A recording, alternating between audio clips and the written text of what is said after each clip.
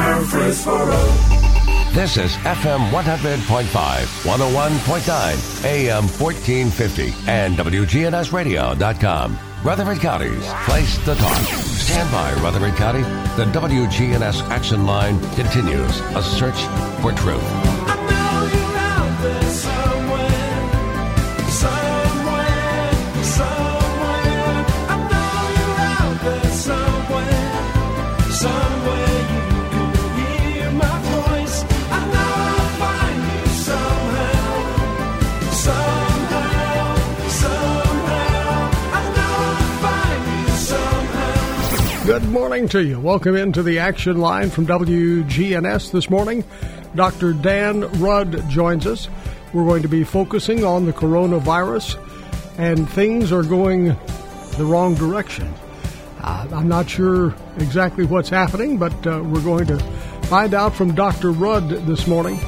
Good morning to you. Thank you for joining us. Good morning, Bart. Great to be here. Good to have you here. And you had mentioned when we started these conversations back in March, I guess it was, that we would have a spike.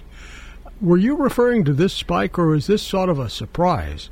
No, this really isn't a surprise. I think that, we've known from the beginning that the COVID-19 is caused by SARS-CoV-2, which is a type of virus that we've seen before. This is a new one, and it's going to have some unique characteristics, but we know that this virus is a respiratory virus that has a seasonality.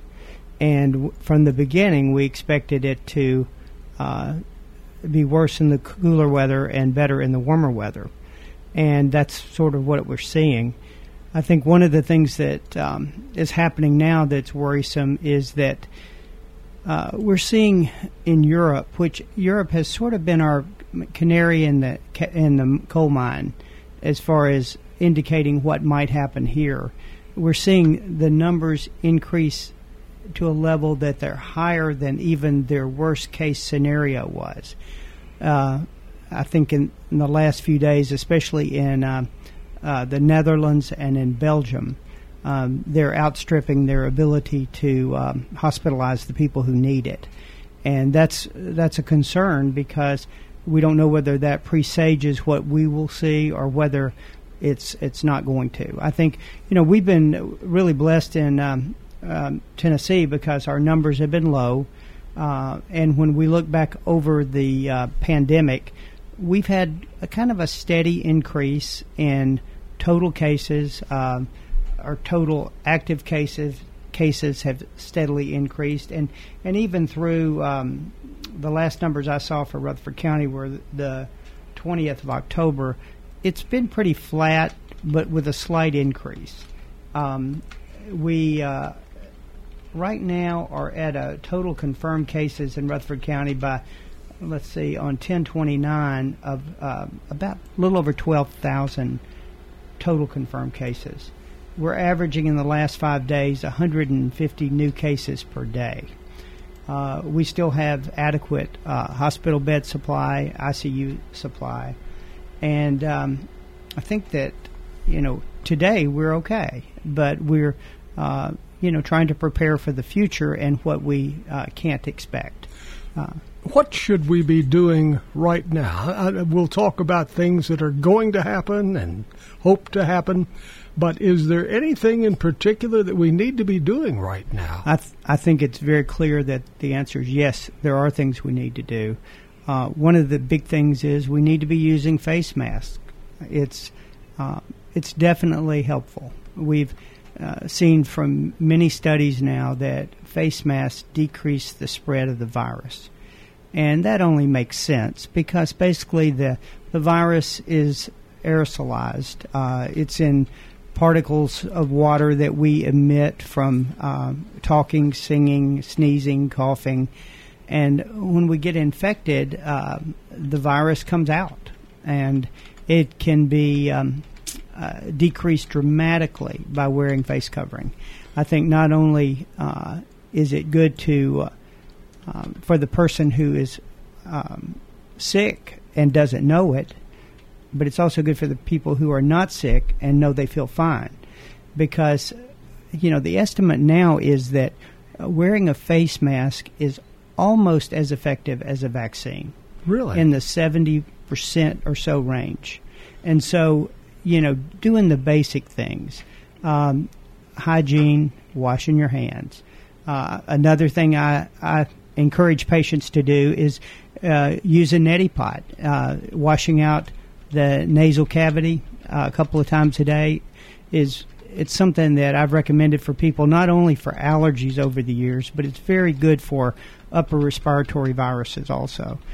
I think social distancing is good. I mean, we need to basically have distance between us, because the further we are apart, the less likely that virus is to get to where you are. Also, minimizing contact times with people, especially if you can't help it and you have to be without a mask. I think, typically what's being said now is 15 minutes or so within, if you have to be 6 feet or so apart or less, and definitely not being in prolonged situations with a lot of people. Now, we've had this since March. Right. For people who have been apart and have been, keeping distances and wearing masks, things of that sort, they get a little lonely after a while. There is a definite impact of social distancing that is negative. We know for a fact that the psychological impacts and just the healthcare impacts, people, they don't feel comfortable going to the doctor or, getting checked for things. And we know that people are having more problems because of that. The number of cancers that have been diagnosed is much lower this year than it should have been, which means that they're still there. They're just not diagnosed. And so people are afraid to go to the doctors? People are afraid to go to the doctors. And I think that that's something that we're going to see the impact of over the next 2 or 3 years. The psychological, the part that, just wears on people, physical abuse, domestic violence, drug addictions, all of those things are aggravated by this isolation. And that's not going to go away till the virus is diminished. And right now, I think that we can expect to see that sometime, probably as spring comes and we start to see warmer weather, late spring. We should be able to loosen up. One of the big things that's going to happen in the next few months is we're going to have vaccines.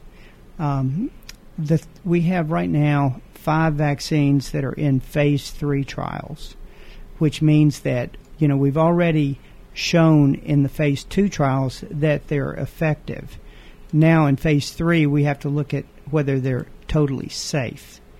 And the big things you look at with safety in vaccines are whether or not they can cause like a neurologic disease called Guillain-Barré, which usually shows up within 2 months of a vaccine, if that develops.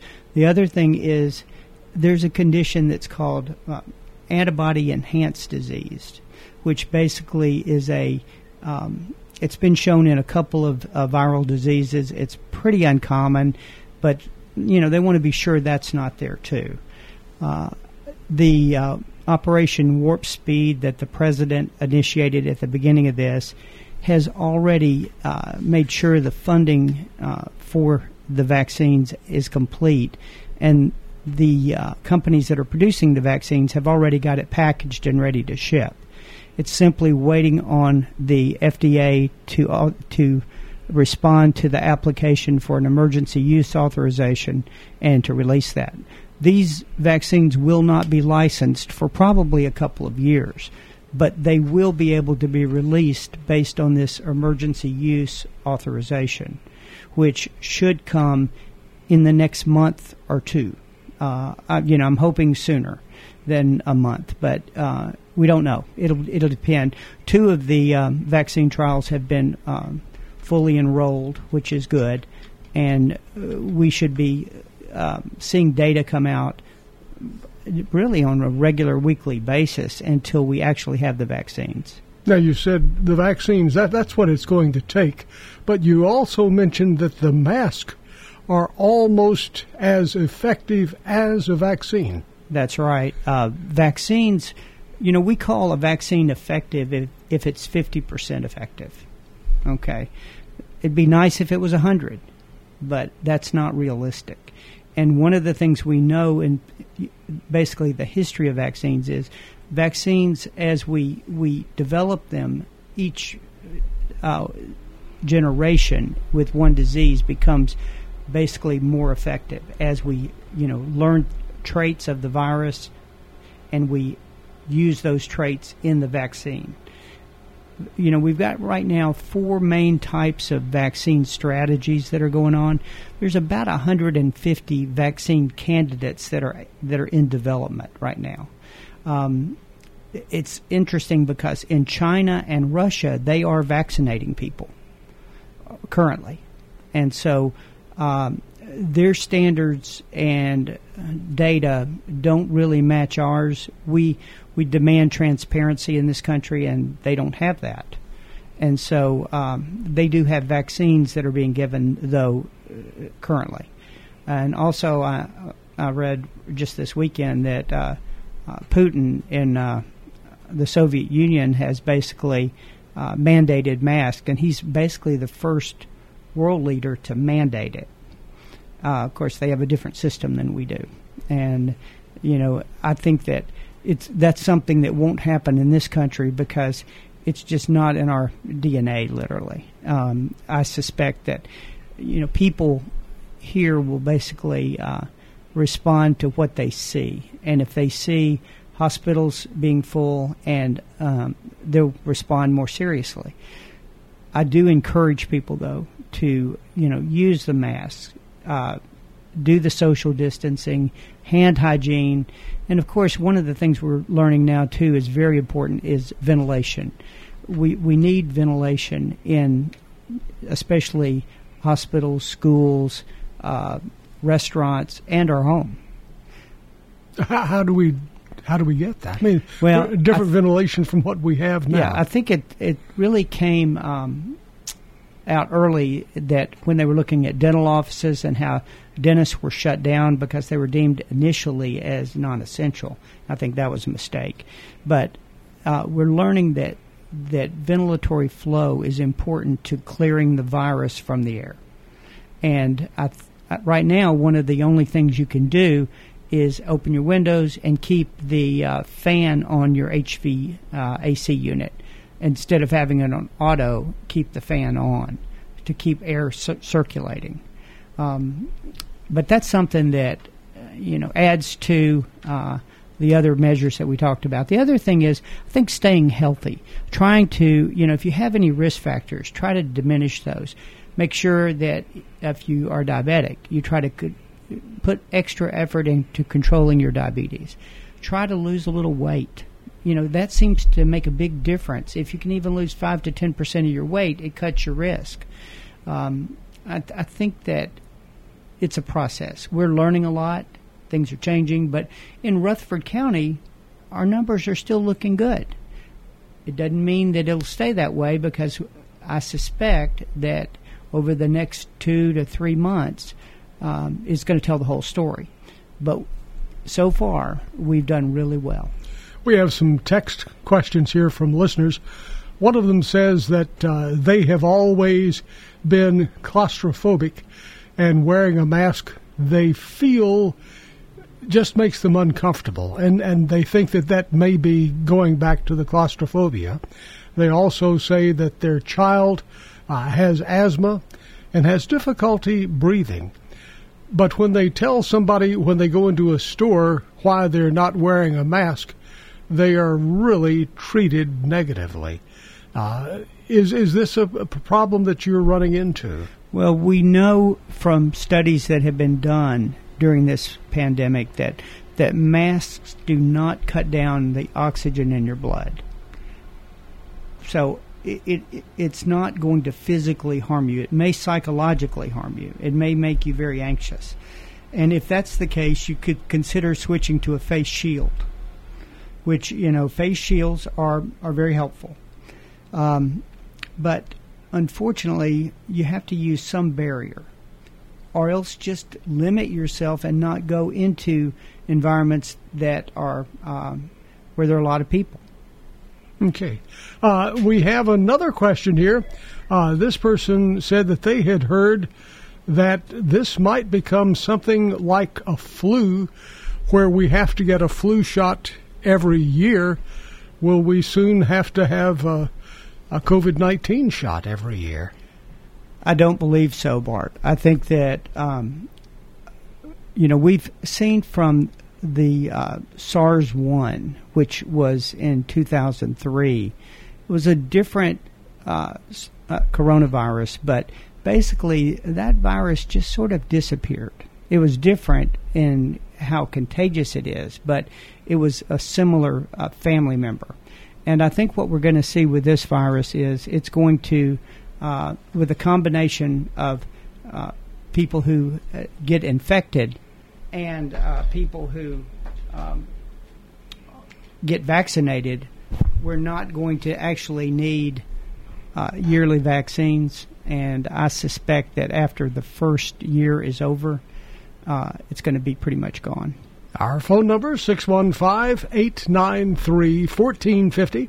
You can talk or text on that one, whatever you prefer, 615-893-1450. We're looking at the COVID-19 virus, how it's changing our lives. Dr. Dan Rudd is our guest this morning. He's been helping us over this entire period sort of work our way through the coronavirus. We're going to pause, check on the traffic and weather, and we'll be right back. If you have a question or a comment, 615-893-1450.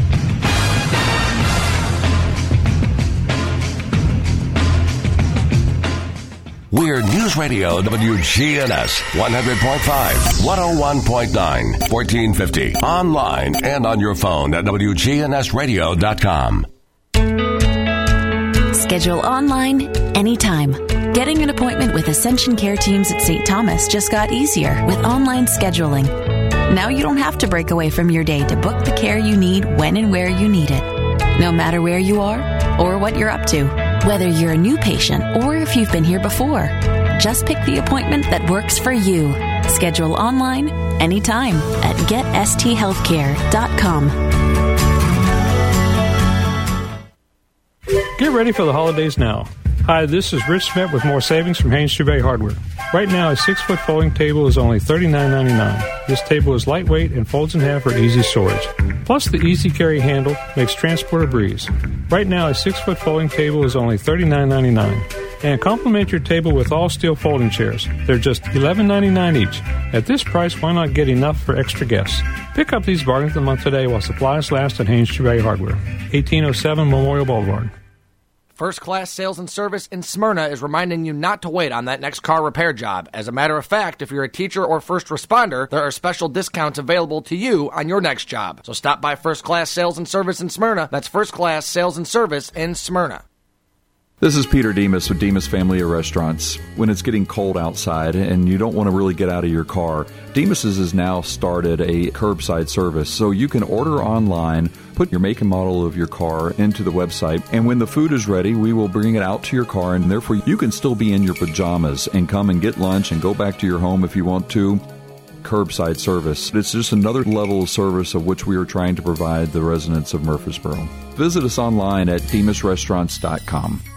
We'll see mostly sunny skies here this afternoon, a high in the low 50s. Winds out of the southwest at 5 to 10 miles per hour. Tonight, mostly clear and a low near 34. I'm meteorologist Jennifer Wojcicki on News Radio WGNS. Currently, it's 33. The weather brought to you by First National Bank of Murfreesboro. First National Bank of Murfreesboro is growing to serve you better. Hi, I'm Shelley Rigsby, and in mid-November, our name changes to Capstar Bank. Our staff will be the same, but we'll be able to do so much more. First National Bank of Murfreesboro will soon become Capstar, a full-service bank with a small-town feel. We believe in keeping our personal relationships. First National Bank of Murfreesboro, soon Capstar, member FDIC. Good morning. Still quite a bit of traffic volume coming out of Coffee County into Rutherford County right now, down 24 westbound passing Epps Middle Road. We've actually been in pretty good shape for the most part out here this morning as far as really bad wrecks. Traffic still holding up right now here down Sam Ridley, trying to get down towards the interstate.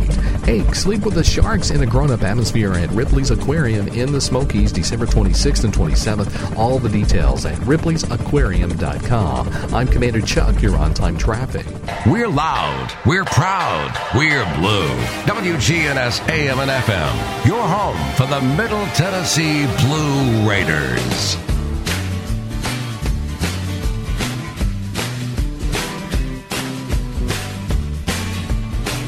Our good neighbor today is Debbie Gentry. Debbie Gentry, our good neighbor today. And she just retired from all of her work with Meals on Wheels. And somebody said she's just really appreciated and she needs to be the good neighbor. So she's receiving flowers from Jenny Harrison and the family at Ryan Flowers Coffee and Gifts. Our birthday winner from Simply Pure Sweets is Adrian Nelson today. Happy birthday to Adrian Nelson. We're talking about COVID-19, how it is, what it has been like, and what do we expect in the future.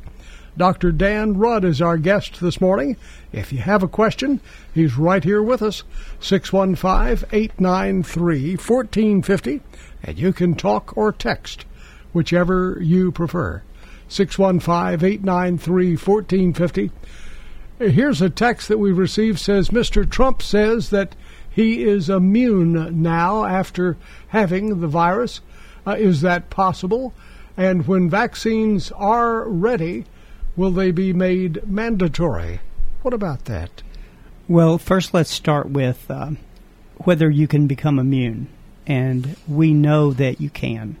So if you've had a case of COVID-19, you can develop immunity to where you do not catch the disease again. Now, there's some caveats to that, and one of those is that we don't know how long that immunity lasts. We suspect it's shorter term based on just checking antibody levels, but we also know that there are T-cell immunity responses that can last for several years.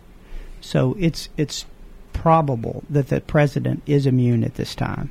Now, if somebody is immune, that means they won't get it, but are they contagious? No. In other words, you're asking, are they carriers? Yes. I think that, one of the cases that I read that was a carrier that was really interesting was a patient who was a cancer patient who got COVID-19 and was really immune deficient related to the cancer.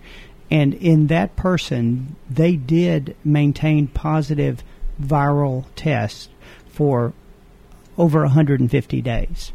That's very, very, very atypical. And, we do not know of carrier states that exist in regular, healthy people. Now, your PCR test, which is a test that we use to check for it, can be positive for a prolonged period, and that's why the CDC switched from testing-based to basically symptom-based. And so if a person tests positive for COVID-19 by PCR, they basically are clear within 7 to 10 days. And at 10 days, if you have no fever and your symptoms are still even mild, you can come out of quarantine. You can go back to work. So at 10 days, the policy is that you're clear. Now, if you've been in the hospital and had a harder time with it, the rule is 20 days. Okay. Here's a text from a listener who says, I'm a mother of 3, and they are all 8th grade and younger, and it's hard to keep them away from their friends. Is it safe to play outside with your friends? It's safer than inside. Okay. There's when you talk about safe, one of the things that we've learned is with the schools reopening this year, most of the infections that occur related to school are not in the classroom, but in the social context. And the schools have done a great job in mitigating the infection.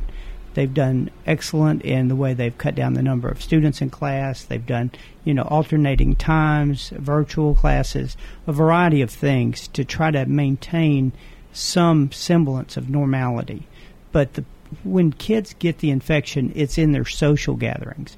It's at the birthday parties. It's at the skating party, if they have those now. It's when they're just playing outside. So that is an option for transmitting the virus, but it's better than playing inside. Now, we're going back to your mask ruling, or not ruling, your comments about that, how the mask is almost as effective as a vaccination. If both people are wearing it. Ah, okay. Yeah. If one person's wearing it, is it still safe for that one person? Well, it's better than nothing. But if, you're breathing in air, and if you're not infected, you want to have that air filtered. You're breathing out air, and if you are infected, you don't want to transmit the virus.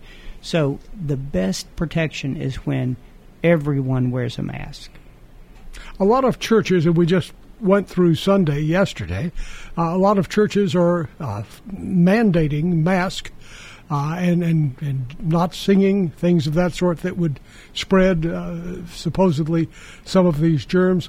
For those churches who do not do those precautions, if you're wearing a mask, are you pretty safe, even if the person next to you is not wearing one?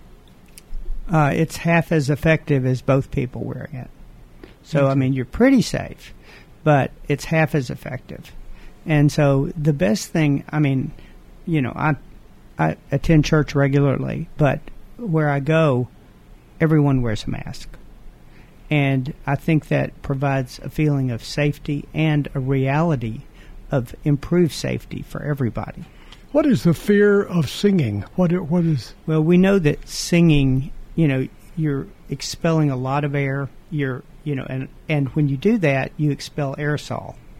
So we know that singing, yelling, talking loudly, and they've even analyzed different languages to see what languages expectorate more. And we know that the higher the volume and the intensity of the speech, the greater the propulsion of aerosol. So anything that's quieter, calmer, no singing, no screaming, decreases that transmission of the aerosol. And the virus basically catches a ride on the aerosol. And so anything we can do to diminish that transport of the virus cuts down on transmission of the disease. Now, these are hard things to go through. We've all seen this since March. It's been difficult going through wearing a mask, social distancing, and sometimes just avoiding crowds, which also translates to not going out with groups of friends anymore. When do you think we're going to see a change in that? And also, is there a safe way to be with small groups of friends, say 2 other friends, 4 friends, whatever? I think one of the things that's going to be very hard coming into the holiday season, Bart, is, how to protect people and be safe. There are always going to be a group of folks who, are at low risk, who say they throw caution to the wind and they just go for it.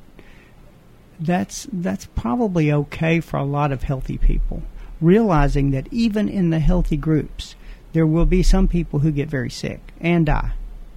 Now, if you have vulnerable people in your family, I think one of the key things is limiting the mixing of households.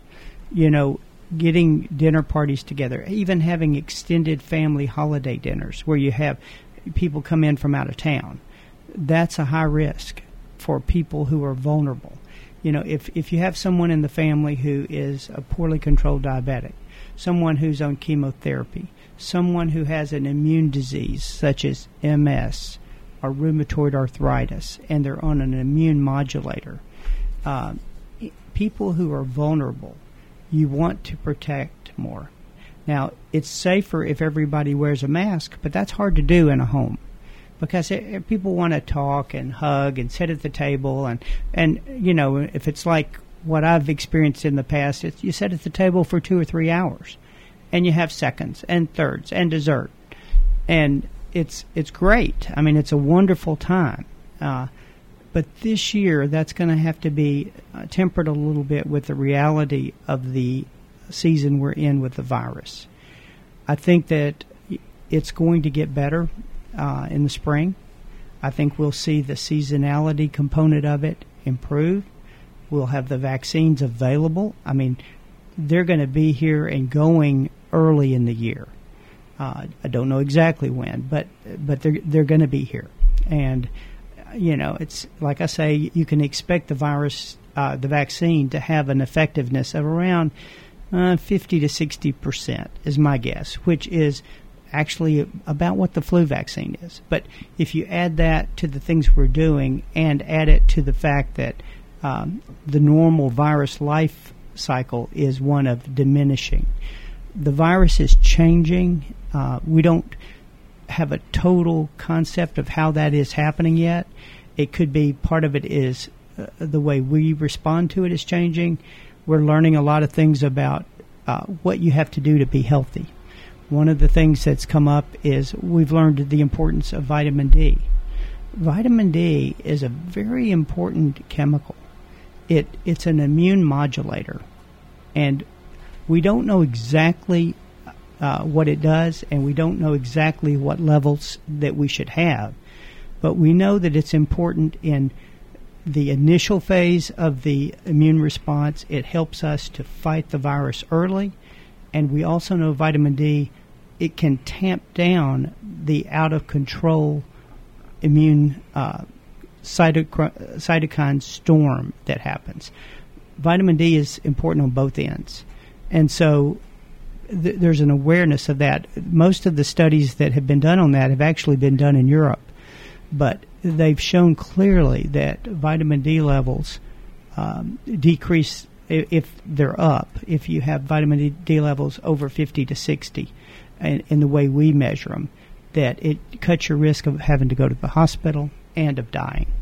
So if we took extra vitamin D, and we're saying D as in dog, D as in delta, whatever, but vitamin D, if we take extra vitamin D, we will be better off. How much extra do we need? Well, let me say first, vitamin D is what's called a fat-soluble vitamin. That's an important thing because you can take too much of it. You can become toxic if you take too much. So swallowing a bunch of vitamin D is crazy. That's not what you do. What you do is you work with your doctor and measure your vitamin D levels, and if your vitamin D is low, you supplement it based on the direction of the doctor. So don't just go out and take a huge amount. No, ask your doctor. You know, if you take 1,000 units a day, that's a very low dose. It's not going to hurt you. Now, some people need a lot more than that. A lot of times, you know, people will be prescribed 50,000 units once a week or twice a week based on their blood levels. And in the past, you know, we've checked those in patients and supplemented if they were very low, but we've really not had a target. They've looked at vitamin D in cancer and many other things, and it's hard to target anything where you can show clearly it's important. But it has really regained center stage, I think, with this COVID-19. And it's something now that we realize vitamin D, zinc, vitamin C are all helpful. And, you know, there's no clear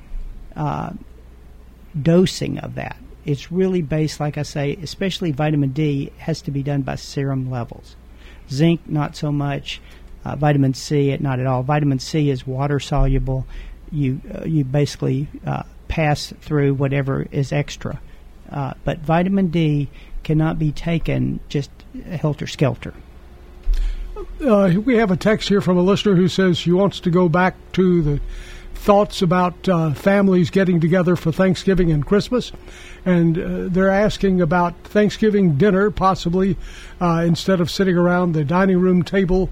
How about if everybody does social distancing and sits at least 6 feet apart, but still can communicate? And they serve something that is more appropriate. Could be, you can still have turkey and things of that sort, but just easier to eat while having it on your lap.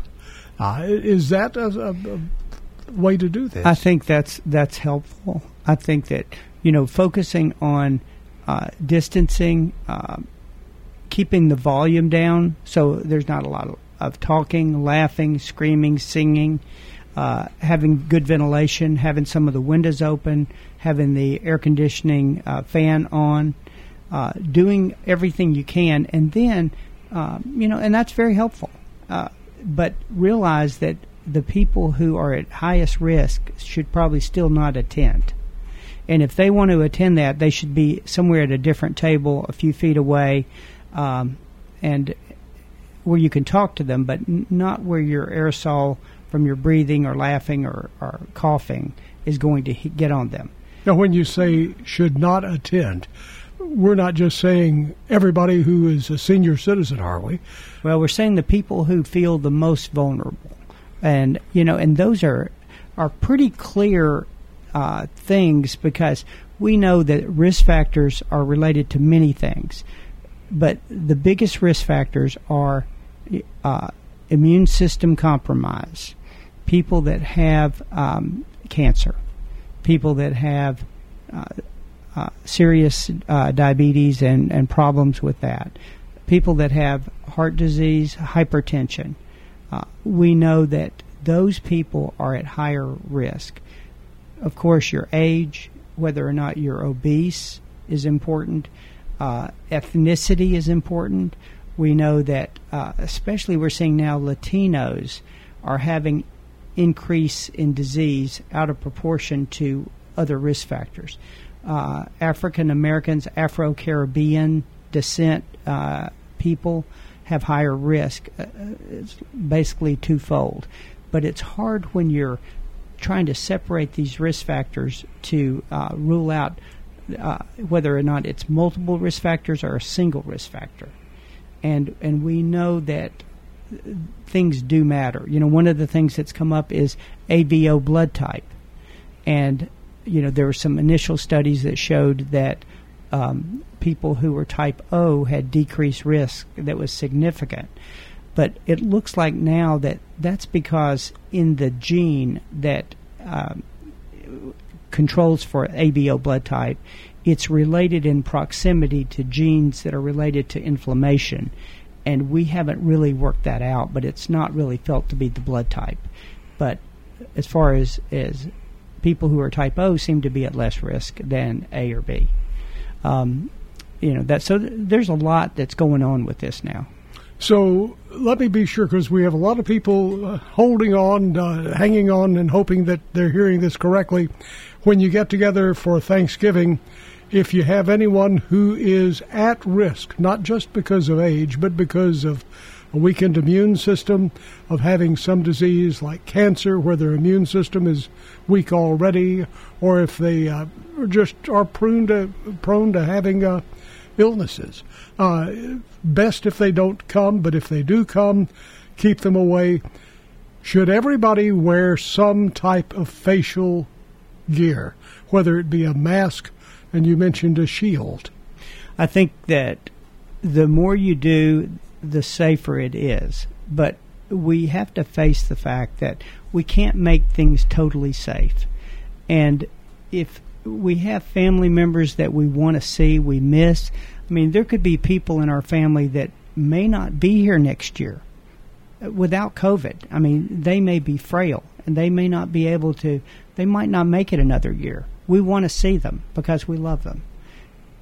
You have to weigh the risk, and everybody needs to just be aware of that and do the things you can to mitigate that risk. Of course, the best thing is going to be when we get the vaccine.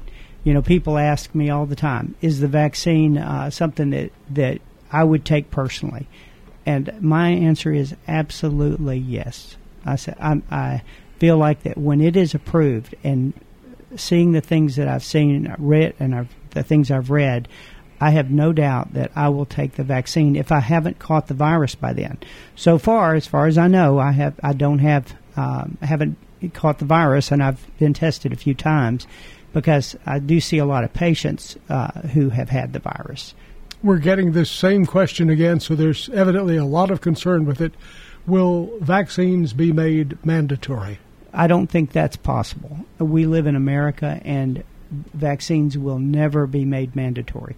Now, there may be certain situations, for instance, as a physician, the hospital that I work in could require physicians to take the vaccine as a condition of being on staff. That's possible because they've done that with flu over the years. We've had to take flu vaccines. But as far as the general public goes, no. Our phone number, 615-893-1450. We're focusing on the COVID-19 virus. It's changing our lives. We'll continue the conversation with Dr. Dan Rudd in just a moment. We have just a few minutes left, so if you have a question, text it to us, 615-893-1450. Money issues? There's someone local you can talk to. Financial Coaching Radio with certified financial planner Jason Qualls. Weekdays at 4 on News Radio WGNS. Wolfwagen Mobile Dog Grooming. I'm a poodle. I'm a little puppy. I'm a German Shepherd. The Wolfwagen Mobile Dog Grooming. Grooming dogs of all sizes. Call 615-663-8139. On Facebook, The Wolfwagen. Hi, this is Dave Kivenemy of Music World and Drummers Den. We'd like to invite you to come by and see Dan, our guitar tech, Riley, our drum instructor, and Tom, our keyboard and guitar instructor. We offer lessons for any level from beginner to advanced. Our instructors are great with any age, and they'll teach you the songs you want to learn and in the way that you like to learn. Come by in Music World and Drummers Den.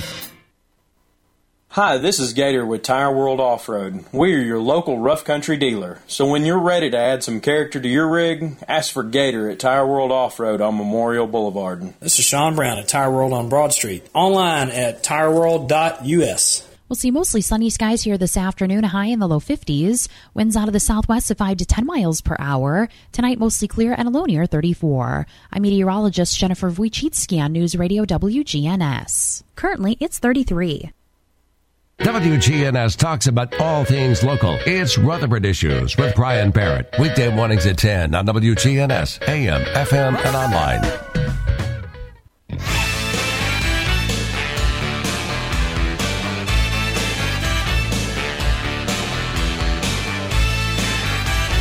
We have another text question in. This person says, how can you prepare for a quick response and minimize illness should you be tested positive for COVID-19? What can you do to, if you've learned about it? Well, I think that if you are tested and come back with a positive test, you have to ask one of two things. Was it a screening test or was it because you have symptoms?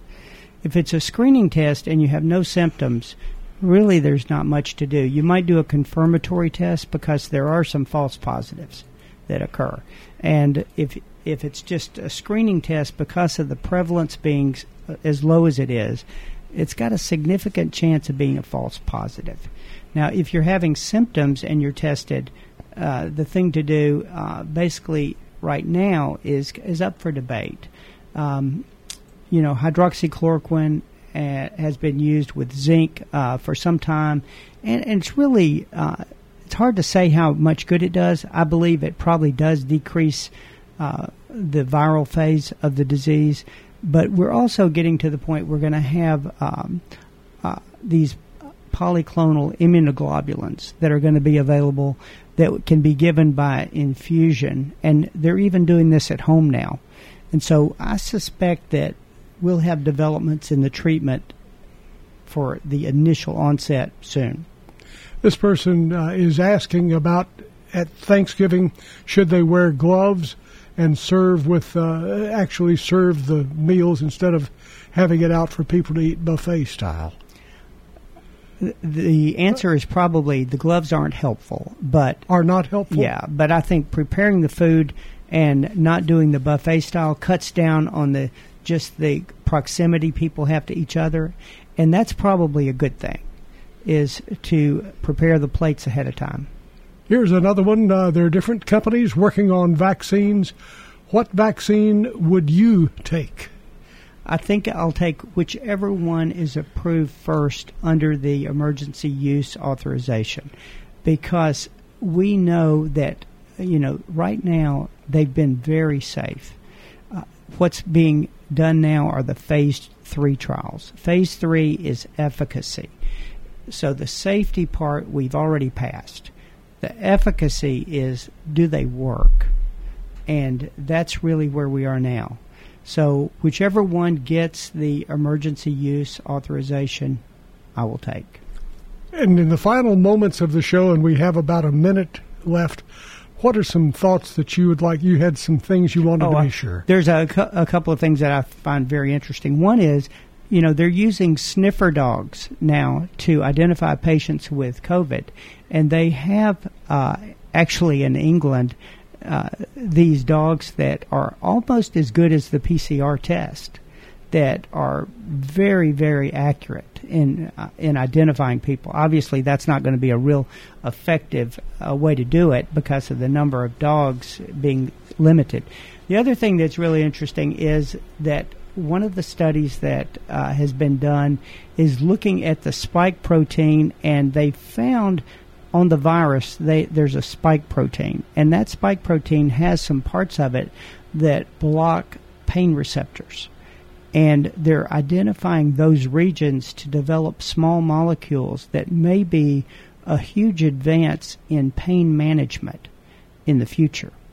And that may come out of this also. It would be a new class of pain medications that are non-addicting and non-sedating. Sort of as a wrap-up, you had mentioned two things. If you could expound on those just a bit. The neti pots and the fact that everybody should wear a mask or a shield. Right. The neti pot is basically a device for nasal lavage. It is a way, and you can look it up on YouTube if you're not familiar with it, but basically it's a way to wash the virus out, hopefully before it has a chance to enter the epithelial cells. And doing that twice a day, it helps with allergies. We know, I've been using them in my practice for many years, and we know it also decreases respiratory infections. The second thing is that masks are important. Don't forget it. Live it, love it. Dr. Dan Rudd, our guest this morning, giving us an update on the coronavirus, what's going on, and how to sort of make it through this period. Dr. Rudd, thank you again. Good to be here, Bart, and everyone out there, stay healthy.